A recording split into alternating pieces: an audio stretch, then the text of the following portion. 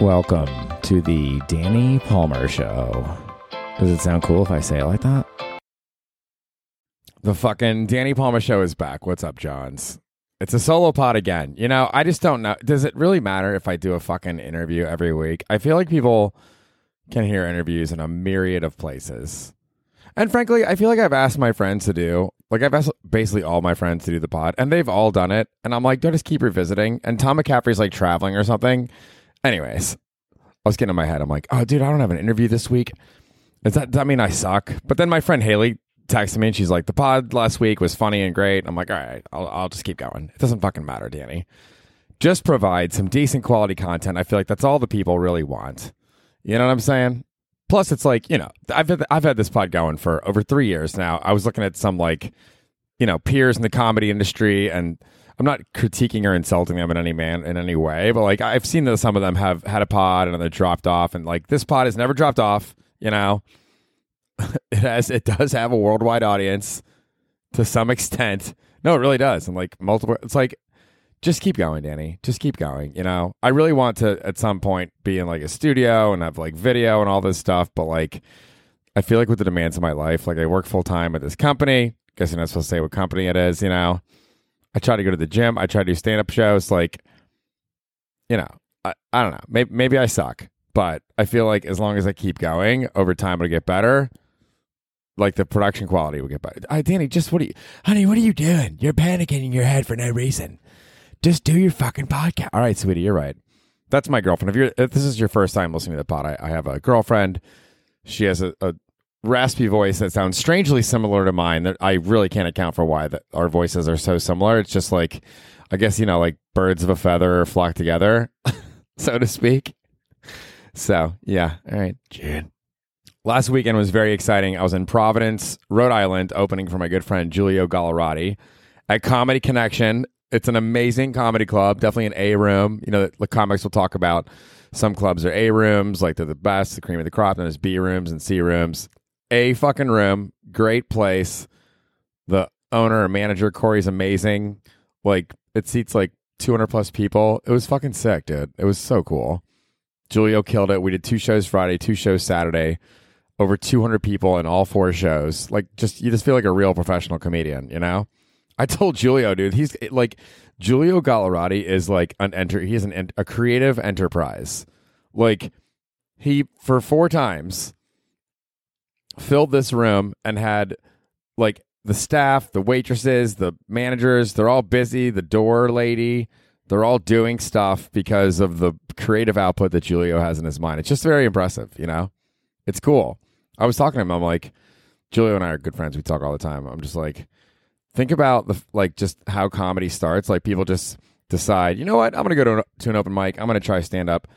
And then for some people, X number of years later, like, they are a truly physical creative enterprise where you can just like fill rooms. I mean, I'm obviously not there yet, but like the fact that I know people that have the ability to do that, and you can just kind of like look at that and be like, dude, that's sick. You know what I mean? Wow, honey, really cerebral. What? Fuck you. What am I even saying? None of that made sense. Should I delete it? I'm going to leave it in. Fuck it, dude.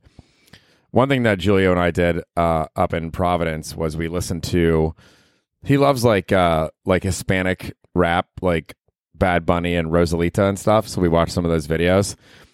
And then after Giulio left my hotel, I left those like videos playing. And then the song Ignorantes came on. And the guy's like, it's like a breakup song. And he goes, I hope that the puppy scares away your boyfriends. Dude, that is such a like plaintive, cute, sad, pathetic, beautiful sentiment, you know? Well, we have a dog together, and maybe the new boyfriends, they won't like, the dog won't like them, and then you'll have to get back with me. I feel it, dude. It's like, there's a reason that heartbreak songs are so consistent, you know?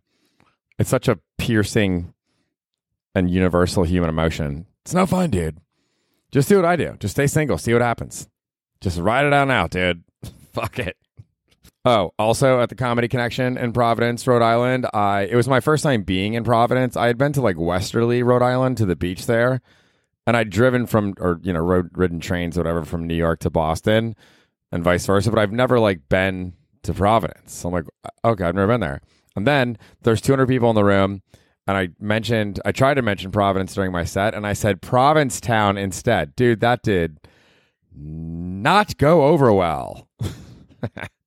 I was just immediately corrected by like 20 people in the audience. I could just see their faces just kind of like tighten up and like what do you call it when you squint your eyes? Like, I was like, oh fuck. And I thought it was 8 minutes in, but I actually listened to that set tonight.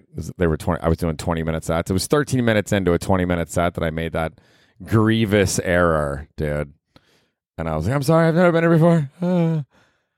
And then people kept bringing up some other town in Rhode Island, like Weesocket or something. Dude, I don't fucking, what? Somebody said that town, because I was like, where do you get meth around here? And then they said that town that ends in socket. And I was like, dude, I am not mentioning any more town names up here. You know? But anyways, I was talking to this door lady. She was really sweet. She said that she lived like 30 minutes or miles away from Providence, and she has this house in the woods, and there's like bear and deer and stuff, and she likes to get away from the city. And I was just thinking, man, that could be a really like charming life. I can just hear my old co-host of this pod, of Space What the Fuck Dude, Zach McGovern, hearing this and be like, that sucks, dude, about living in the woods. But there would be something kind of serene and liberating about it, on the other hand, you know? Like, I had this philosophy professor, Tom Trimble, in college, and he was amazing. He said that one of the best summers of his life, he manned a fire tower, like, deep in the woods, I guess, to, like, help keep an eye out to see if forest fires would start. But it's basically just, you're just sitting in a fucking tower by yourself all summer, and he said it was amazing. I love that guy. He was such a great professor. He said one time he went camping, and they were all sitting around a campfire, and the people, I guess it was like a communal campfire, so they didn't all know each other. And they kind of went around the room and, around the fire and said what they did. And when it got to him, he said, I'm a philosophy professor.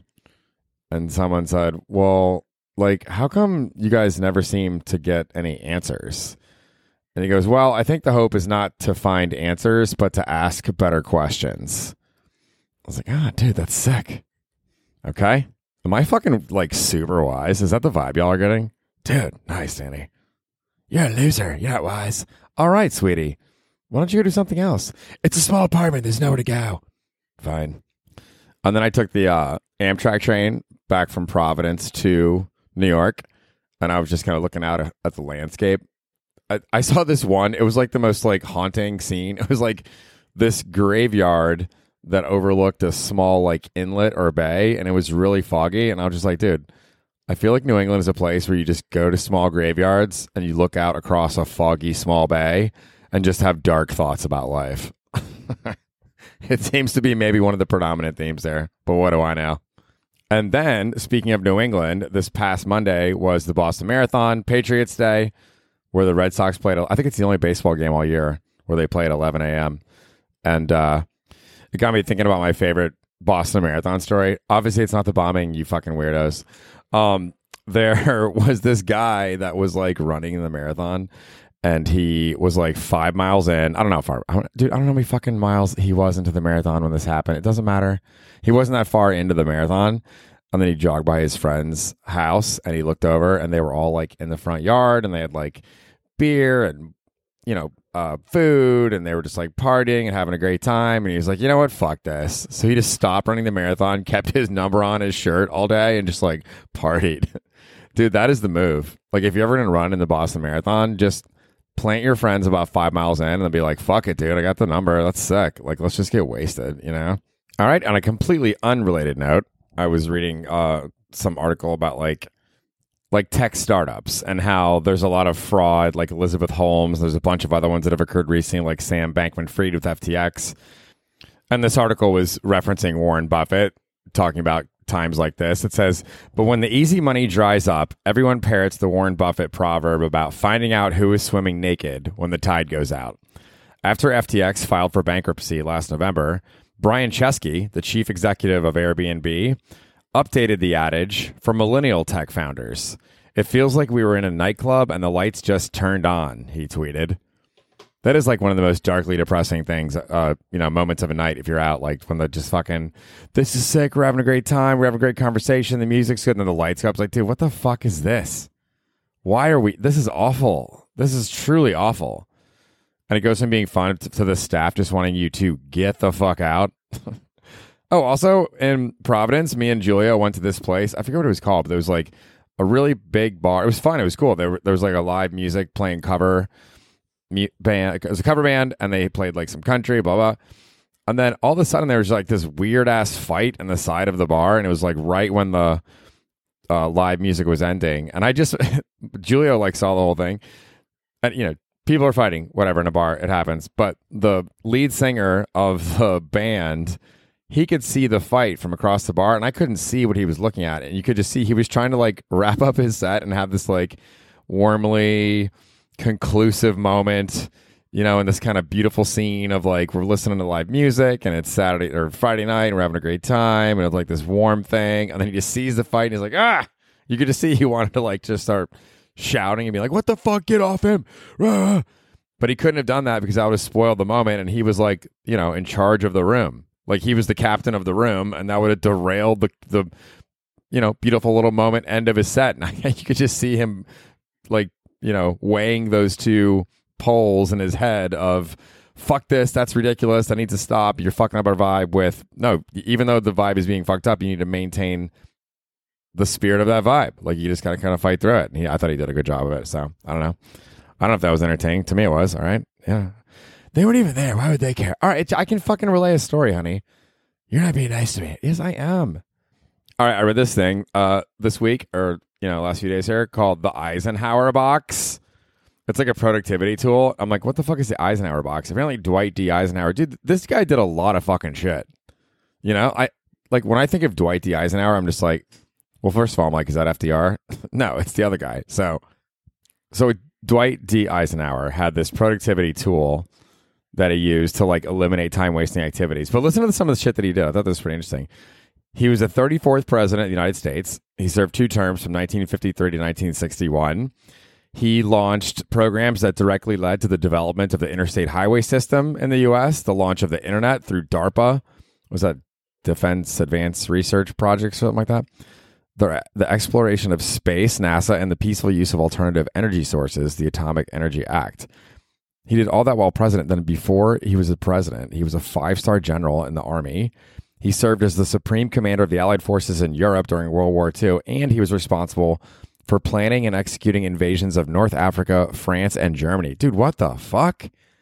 How does any one person do 1/100th of those things, dude? And then at other points along the way, he served as president of Columbia University. He became the first supreme commander of NATO. And he somehow found time to pursue hobbies like golfing and oil painting. I mean, how can one person accomplish all of these things, you know? I'm just sitting in my little apartment watching the fucking Clippers play the Suns. This guy's crushing, but he's also super dead. So I do have that going for me.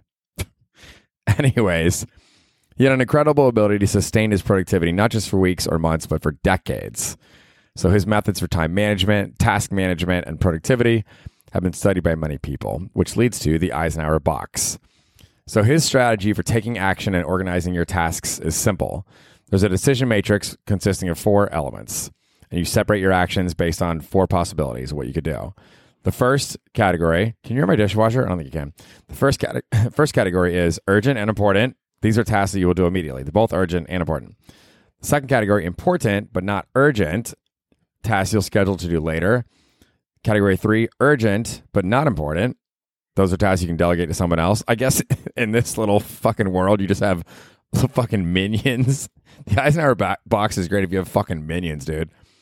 And then number 4, neither urgent nor important. And you just eliminate those tasks. So you can use that for kind of like broad life plans about how I should spend my time each week or each year. And then also for smaller daily plans, like what should I do specifically today? Okay, I'm obviously not going to walk through in depth like each of these fucking tools, but there were a few more key points of this article I thought were useful to share that you might be able to apply in your own life. I'm trying to apply to mine. There's a difference between urgent and important. Eisenhower said that what is important is seldom urgent, and what is urgent is seldom important. But then why would it be... How could it only be seldom important if it's urgent? I don't know. Urgent tasks are things that you feel like you need to react to, like emails, phone calls, texts, news stories. Meanwhile, in the words of Brett McKay, whoever the fuck that is, Important tasks are things that contribute to our long-term mission, values, and goals. I've been trying to do it like every year, just like write down what you accomplished that year, what you'd like to accomplish in the next year, and just really using like a principled approach. I don't mean principled like having morals. I mean like these are the principles that I want to adhere to about the things that are important to me in my life, using that as your guide to plan your day-to-day life when you're actually executing. Anyways, the Eisenhower framework matrix is like this clear framework for making these decisions over and over. Obviously, consistency is the hard thing to do. All right, last thing I'll say. This is a quote from Kevlin Henney. No idea who that is. He said, there is no code faster than no code. In other words, the fastest way to get something done, whether it is having a computer read a line of code or crossing a task off your to-do list, is just to eliminate the task altogether. There's no faster way to do something than not doing it at all. And that's not a reason to be lazy, but rather a suggestion to force yourself to make hard decisions and delete any task that does not lead you towards your mission, your values, and goals. That's kind of interesting, huh? I've been trying to think about that more too. It's like, what the fuck am I doing with this fucking... You know what I really like to do? And maybe this is, I don't know. Maybe it's lame, but I kind of think it's not. I like to like post a story on Instagram and then look at the people that liked it or that viewed it just because it reminds me of who my friends are. Because I forget, you know? I'm fucking 47. I've had like several chapters and phases in my life. You probably have too. It's like, do you remember all your friends from all that time? That's one reason I really like Instagram. And I don't think that's a bad use of time either. I think it's nice to think about your friends and then just continue scrolling. All right, actually, there's only a couple more pieces of this article, and they're both helpful or useful, or could be. So, too often we use productivity, time management, and optimization as an excuse to avoid the really difficult question, do I actually need to be doing this? It's a lot easier to just remain busy and tell yourself that you need to be a little bit more efficient or maybe work a little later than to endure the pain of eliminating a task that you are comfortable with doing but isn't the highest and best use of your time. Yeah, you know, I feel like that's kind of like your stand-up act. You got to kill your babies, you know? I really like this idea, but the crowd doesn't like it, you got to get rid of it. And even if it's a good idea, you got to trim it. And even if it's a good joke that gets laughs, if you have a better joke that gets better laughs, you got to go with that one, you know? There's like, you always got to be cutting, dude. Always got to be cutting. Cut. This article continues to say, as Tim Ferriss explains, who's Tim Ferriss? He's like some leadership dude or something. I don't fucking know, dude. He says, being busy is a form of laziness. What? That's oxymoronic. Lazy thinking and indiscriminate action. Yeah, if you're just like, I'm going to fucking wash my mirrors. Is that the best use of your time? Maybe, if your fucking mirrors are gross, dude. Anyways, the Eisenhower matrix is useful because it pushes you to question whether an action is really necessary, which means you're more likely to move tasks to the delete quadrant rather than mindlessly repeating them. And then you can eliminate all this shit that you waste time on, and you have all that time back to use on things you actually care about. Although it is kind of nice to pull back and watch Jersey Shore for an hour or two because it's fun and funny. So I would also mention that. One final note, it can be hard to eliminate time-wasting activities if you aren't sure what you're working towards. So you always have to pull back to that bigger picture, like the philosophy professor in the fire tower all summer. The two big questions, well, not philosophically, but related to this task, I guess. What am I working toward? And what are the core values that drive my life? Oh, damn. What am I working toward? Is it a lady and some kids? I don't think so, dude. I don't fucking know, dude. What are the core values that drive my life? Just being in the Peace Corps. I don't do that stuff. Sorry. I'm a piece of shit. These are questions that this author has asked himself. James Clear is the guy's name if you want to check this out. JamesClear.com. And then just look up Eisenhower box and you get to his site. Any fucking who. He says that the Eisenhower matrix isn't a perfect strategy, but it's a useful decision-making tool for increasing your productivity and eliminating the behaviors that take up mental energy, waste time, and don't move you towards your goals. I mean, that's fucking solid advice, you know? If I keep talking for like 40 more seconds or so, this will be a 20-minute long podcast. Just 3 minutes shy of the length of time the podcast needs to be eligible for compensation via ad placements. I don't give a fuck, dude. I'm not going to spend fucking 3 minutes talking to get 60 cents in a fucking ad, dude. Who gives a fuck, bro? No one cares. Anyways, if you're in New York, Black Cat LES every Friday at 9. This Friday's lineup, as they all are, is fucking stacked with killers. And, Danny Palmer on my state Instagram. Hit me up. No one ever does. And I'm going to be continuing to open for Giulio Gallerati on the road in June. We're going to fucking Raleigh, then Nashville, then Atlanta. It's going to be sick. And also I'm going to Portugal in May. I guess I shouldn't say the dates. I don't fucking know. So, I'll have to double up in the pod. No one cares, Danny. Just fucking end it. You've made it to 20 minutes. Thank you so much for listening. I sincerely appreciate my loyal listeners like Haley. You're the best. Have a good fucking weekend. You fucking cheers. I mean, this is being released on Wednesday at 2 a.m. I'm not sure why I said have a good weekend, but just generally speaking, I hope that your weekends are great. And then like Monday through Wednesday, I want those to be a little bit tough for you. Just kidding. All right, I know. Ending the podcast recording for this week. This is episode like fucking 304 or some shit, dude. Is it paying all of my rent and bills? It is not. Thank you for listening.